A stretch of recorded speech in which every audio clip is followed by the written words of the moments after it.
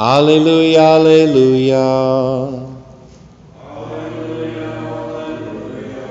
I am the way, the truth, and the life, says the Lord. No one comes to the Father except through me. Alleluia, alleluia. The Lord be with you. A reading from the Holy Gospel according to St. Mark.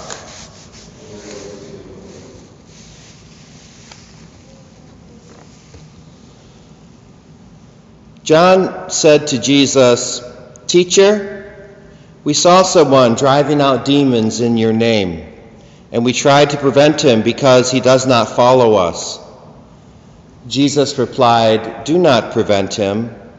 There is no one who performs a mighty deed in my name who can at the same time speak ill of me. For whoever is not against us is for us."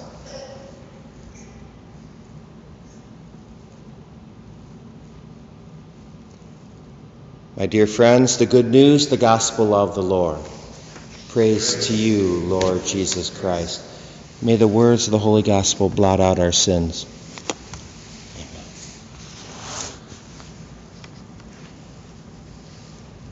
Jesus, in the Gospel of Matthew and Luke, gives us a way that we are supposed to live our lives. They're known as the Beatitudes. So it's something in our spiritual lives that we should have memorized, number one. And number two, try to live as Jesus said. This is the 8 ways that he's given us to live. And the first one is, blessed are the poor in spirit. And our 3 readings today are all about this, blessed are the poor in spirit. St. James talks about it in the fact that, some people say, I'm going to do this and I'm going to do that and I'm going to go do this and I'm going to go make money here and I'm going to live there for a year, I'm going to do that. And St. James says, you don't know that. You're just a puff of smoke. You don't even know if you'll be here tomorrow.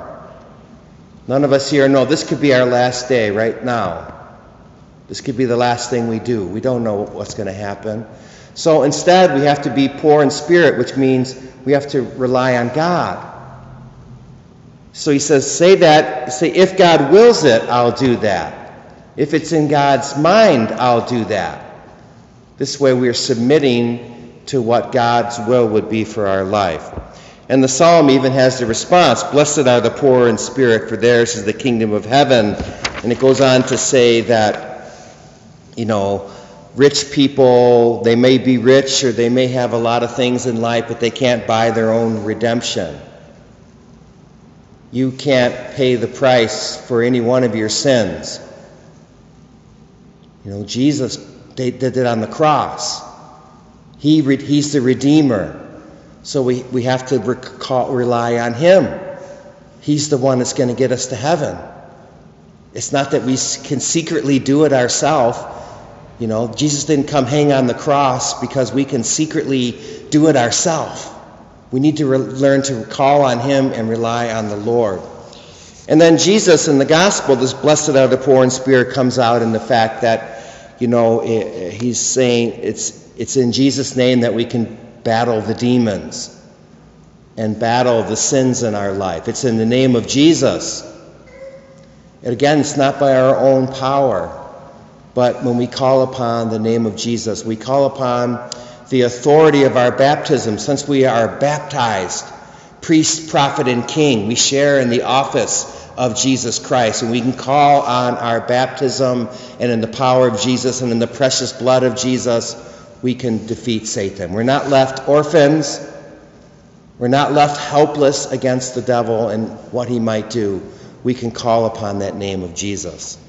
So, blessed are the poor in spirit. Here are 3 examples, and from these 3 examples too, we can grab 3 spiritual practices.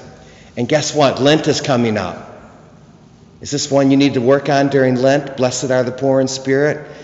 These are one of the other 7. But anyways, here's 3 spiritual practices. So James is talking about bringing your plans before God. I'm terrible at this one. I'm too proud. But maybe ask God, is this what you want me to do today? Or to ask God, what do you want me to do today, Lord? Tell me, show me.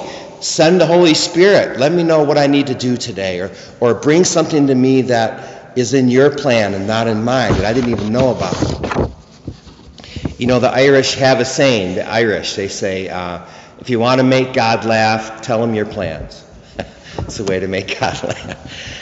And in the psalm, you know, the whole thing here is you can't buy your redemption. So the whole spiritual practice there would be, you know, every day we see, where's the cross? Anyways, we see it, it's over there. We see it every day. You know, have a spiritual practice. The least we can do is thank Jesus every day for dying on the cross.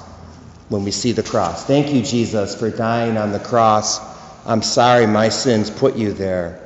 And I know there are people who are suffering in the world today. So please save me. Jesus, save me. I'm a sinner. I can't save myself. And then, of course, in the gospel, when we are fighting with the devil, we're being tempted to call on that powerful name of Jesus, to call on that precious blood of the Lord. You know, oh, spirit of lust, I recognize you. In Jesus' name, I send you to the foot of the cross for Jesus to deal with you as he will. Or spirit of gossip, I recognize you. In Jesus' name, I send you to the cross for Jesus to deal with you as he will. I mentioned that those are the two most popular sins, lust and gossip. Man and woman, see, it depends. Anyways, recognize them and send them to the foot of the cross for Jesus to deal with. And you know what? Friends, you're going to get victory in these things. Grace is stronger than sin. We just have to do the battle and call upon the name of Jesus.